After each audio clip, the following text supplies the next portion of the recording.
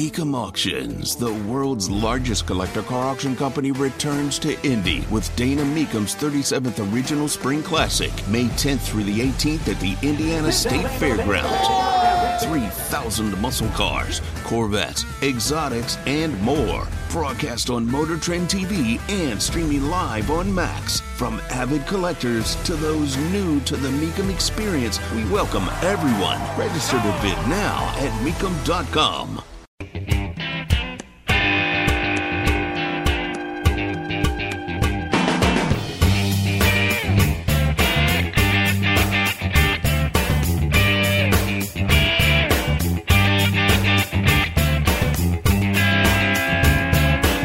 They've stopped talking about the shooting at Perry High School in Perry, Iowa. Just like we said they would. Tony Katz, 93 WIBC. Good morning. Good to be with you. Find everything, including the podcast, at WIBC.com. There are two reasons for this. The shooting that took place, one person was killed. Did not involve an AR-15. Involved a shotgun and a handgun. Second is the shooter's connection to what would be described as the world of LGBTQ. Those two things have stopped the so-called vaunted national media to stop talking about a story. There is a story to be discussed here. Lives were lost.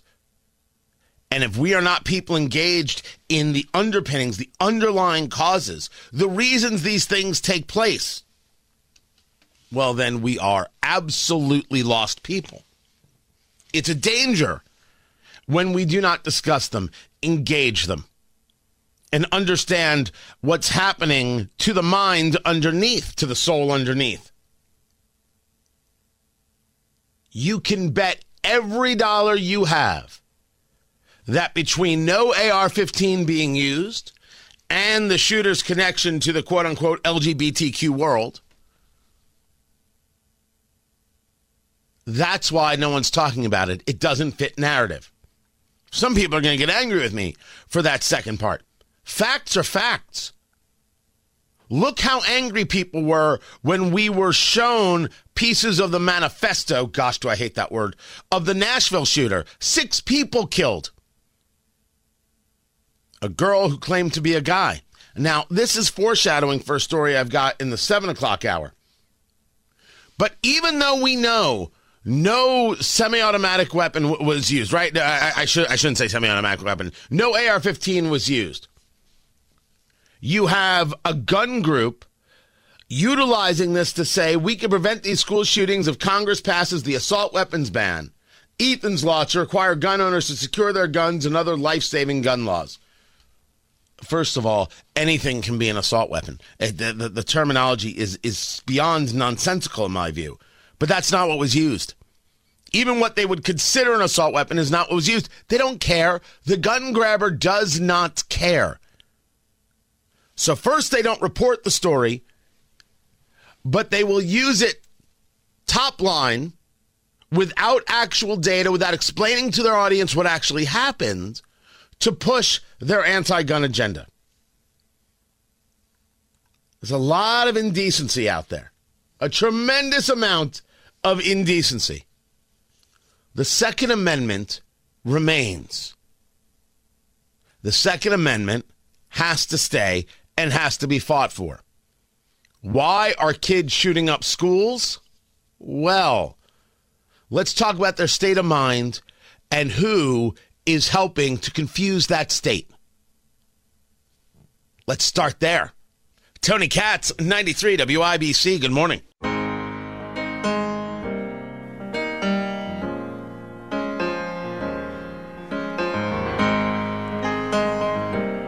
And just like that, Governor Eric Holcomb takes a bow, gives his 8th and final State of the State address, adjusts his cowboy boots, and walks off into the 1-year sunset. From all accounts, not so bad. Tony Katz, 93 WIBC, good morning. The speech and his walking away, not so bad. People seem mostly fine with it. My gosh, even the Democratic Party. This Indiana Democratic Party. Where was it? It was like, you know what? Oh, here it is. Tonight, Governor Eric Holcomb gave his final State of the State address as Indiana governor. Over the past 7 years, we have often disagreed vigorously with the governor while working together to find common ground on many issues, including COVID prevention and new funding to improve health in every corner of our state. The governor, despite our disagreements, was always more ambitious about the people and future of our state than the Republican supermajority in the State House. At some level, you have to understand that that's pretty high praise. That's what it is. They had nothing to attack within this State of the State address that Eric Holcomb gave. It's understandable. There is a tremendous amount that has taken place over these years that you can look back on and say, look what we did. You could say the words.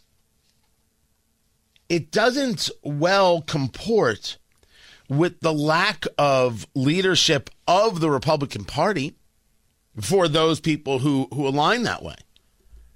I want to go back and say that again. There was no leadership. None.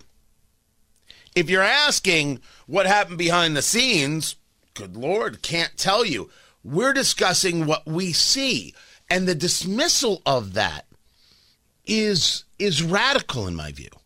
And it has been dismissed by so-called leaders. It's been dismissed, I think, by the governor himself. It doesn't matter. That's all noise. Look what we're doing. A lot of investment has come to the state of Indiana. These are good things. I don't deny this. When Governor Holcomb went to Israel to meet with Netanyahu, I think I was the only person who talked about it. I cheered it. I asked him to come on the show. They offered me the then leader of the Republican Party. Nice guy, not who I want to talk to. This is exactly it. You're doing these things. You won't talk about the things. So don't expect people to be looking at you saying, oh, what a guy. Everything about COVID was done poorly. Lockdowns. The lack of leadership. The relinquishing the role of leader, of elected official to Dr. Christina Box. I'm not saying she's a bad person. Nobody elected her. Not being focused on the capital city to the extent that you allow riots to take place not 5 miles from your home, and you have nothing to say. How dare anybody think that those things don't have an effect on the psyche of Hoosiers?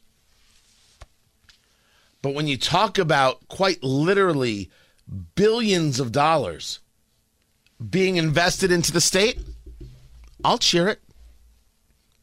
Indianapolis has problem on problem. But when I hear Hendricks Company is going to put $600 million into redoing the Circle Center Mall, I cheer it.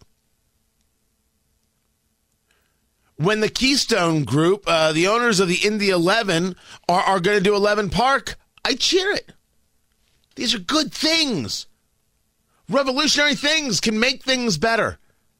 But I note that while the city grows from those things, it was not the city that brought about those things. To the extent that Governor Holcomb can take the credit for the investment into Indiana, I'm not there with that. Now, he was the guy, so he gets to take, he was the guy in office, so he gets to take that connection. But I think, and it's not, look, I'm not saying that he's my choice for governor, although we are going to be interviewing all the governor candidates. That's coming soon. The work Brad Chambers did to bring business, I think, is still bearing fruit, and he gets to talk about that in this run for governor, and I don't think that could be denied. In the state of the state, some of the things that were discussed by Governor Holcomb. The Indiana model, his philosophy on creating, that's how we reported here at WIBC.com, generational change throughout the Midwest. Cooperation between Indiana's public, private, and philanthropic sectors and all levels of government. Okay, I'm not quite sure what that means. He wants to improve policies around third grade reading to make sure Hoosier children can read. There's a whole question, because I think one of the things he brought up, yeah, I have that right, is the idea that we may have to start holding back third graders who don't read at level. That's absolutely correct. If you're not reading at level, of course you should be held back. The idea of social promotion is nonsense. It doesn't work. So if he is really serious about this, good on Governor Holcomb. Absolutely you should. Oh, your kid might be upset for an hour. They'll get over it. But you got to read. And there's a whole conversation here about what parents need to be doing to help their kids read. That starts at an earlier age, by the way, which is where the people who want universal pre-K are going to jump in and say, see, this is why we need, that's how that one's going to go. Conversations about requiring a computer science course to graduate from high school. No. Governor, you're very close. You need a home ec course. You need an investing course. You need an understanding retirement course. Do not force computer science on kids. What we need to show them is how to control their own lives, and then show them the opportunities that come from that. You're close. It is not this. I would oppose this.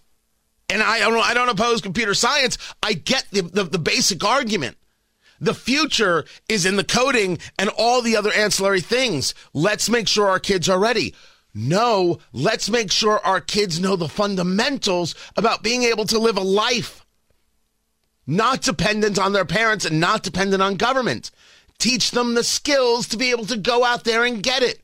Teach them how to invest. Show them how it is done. Put together courses. Bring in Warren Buffett. Bring in 50 Cent. Bring in others to teach kids exactly what it is to control your own financial future.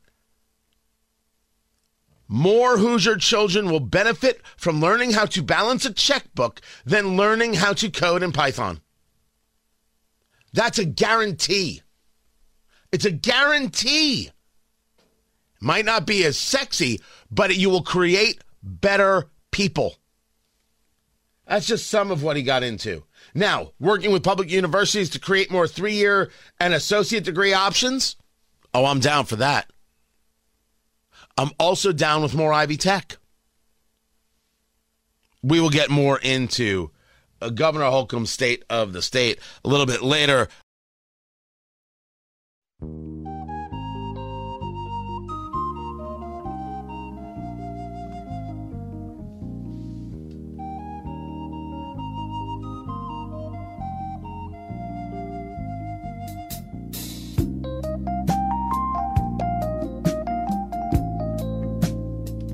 Chris Christie will not get out of this race.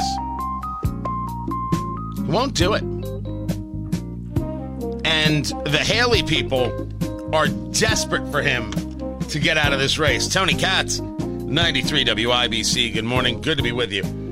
Desperate for him to get out because Haley is only down by 9 in New Hampshire.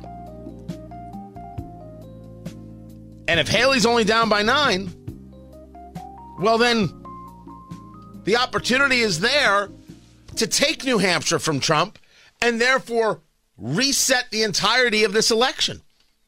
Why isn't Chris Christie recognizing this? Now, this audio seemed to be a touch distorted. Maybe it's just the way I'm hearing it. This is Chris Christie on the campaign trail. Let's say I dropped out of the race right now, and I supported Nikki Haley.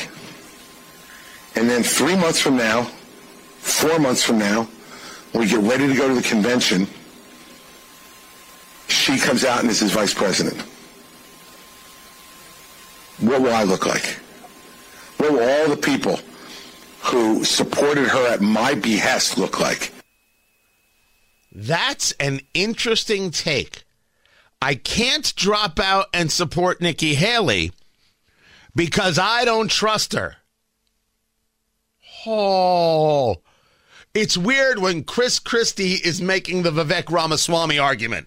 That's a weird moment here in the political world.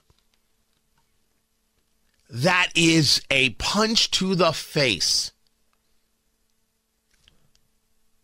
And to date, throughout this whole campaign, to this moment, that's his best argument yet.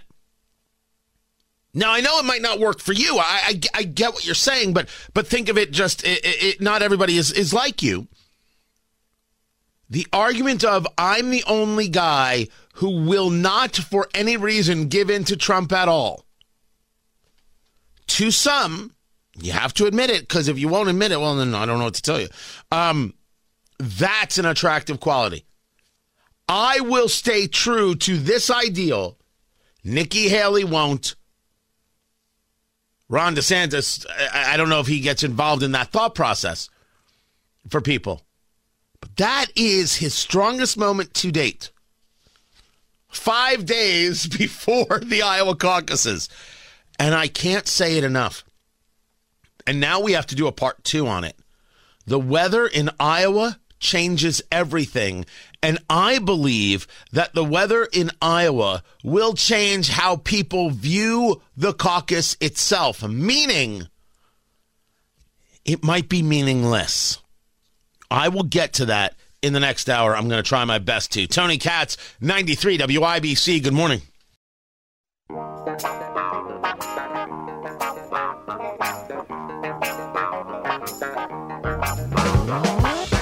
Over there at IU, they have suspended a tenured political science professor. I think I would pronounce his first name Abdulkader. Abdulkader, last name Sinno, Sinno. And it seems like for a very odd reason, for a room reservation. Tony Katz, 93 WIBC, good morning. Good to be with you. It is not, in my view, for a room reservation issue. You've got an event that was hosted by a student group, the Palestine Solidarity Committee, and Sinno was the group's advisor. The suspension comes because the room was held reserved under the guise of being for a specific faculty type need. But it turns out the room was actually being reserved for a student group. The student group being one of these ever popular anti-Israel kind of groups. It was listed as an academic talk about Middle Eastern politics, but the event was actually for a student organization. Thus, the university said, hey, you can't do that, And they said, well, we already paid for the speaker. They're already flying in, so we're just doing it. It seems to me that this is one of the possibly many professors who are the ones who support the anti-Semitism and the flat-out Jew hatred on the campus of IU, just like we see on campuses all across the country. Does anybody think that IU is immune to this? Does anybody think that IU is immune to this? Of course they're not immune to this.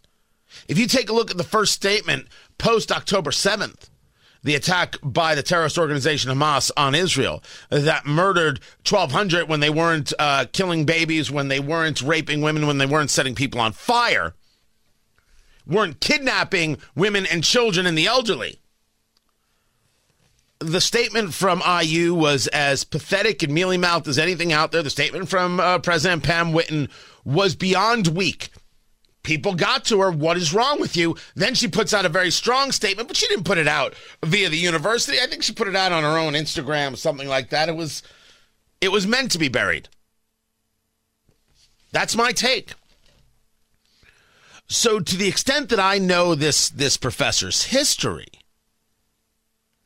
I can't say that I know it in any level of detail. I'm learning. As for what I'm told, you're talking about one of the people who absolutely pushes the anti-Israel rhetoric. Again, that's what I'm told. I need to dig in a little bit more. It would seem odd that you would have a university suspend a professor over how a room was utilized. But if the only way you can get the guy is on a technicality, maybe the university feels we have to do something about this. I think you can do something about this by being better at who you hire.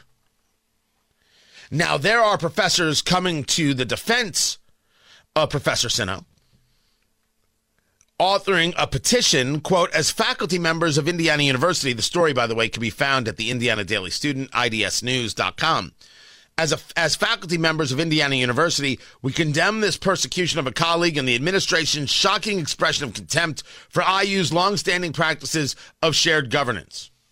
I don't know what they mean by shared governance at all. No idea what they mean by that. What I do know is that group that was able to use the room have held demonstrations to support Palestine and honor the lives lost in the war, but not the Israeli lives. That seems pretty obvious. This is about who you hire. This is about who you're bringing in. This is about the university system writ large and the bigotry that exists everywhere. People are shocked. I'm still shocked that the people are shocked. But now that you're shocked, what's your plan? Do you still write checks? Do you still write checks to universities? And I'm not singling out IU in this subject, in this conversation. Name your university. Do you still write them checks? Why? Why? Well, we're going to put together a crack committee and we're going to really do research on this and get a good understanding of how we can be better in the future. Well, we understand your concerns and we're committed to doing better in the future. If you can be bought off with a press release type statement that could have come from a C-list star in Hollywood after getting caught in a weird photograph, well, then how weak are you? Don't believe a university until they actually do better. It's not that there aren't going to be students or others out there who are remarkable bigots and hateful shrews of people. Of course there are. You're not going to change that. But you know about these people when you hire them. Change how you hire.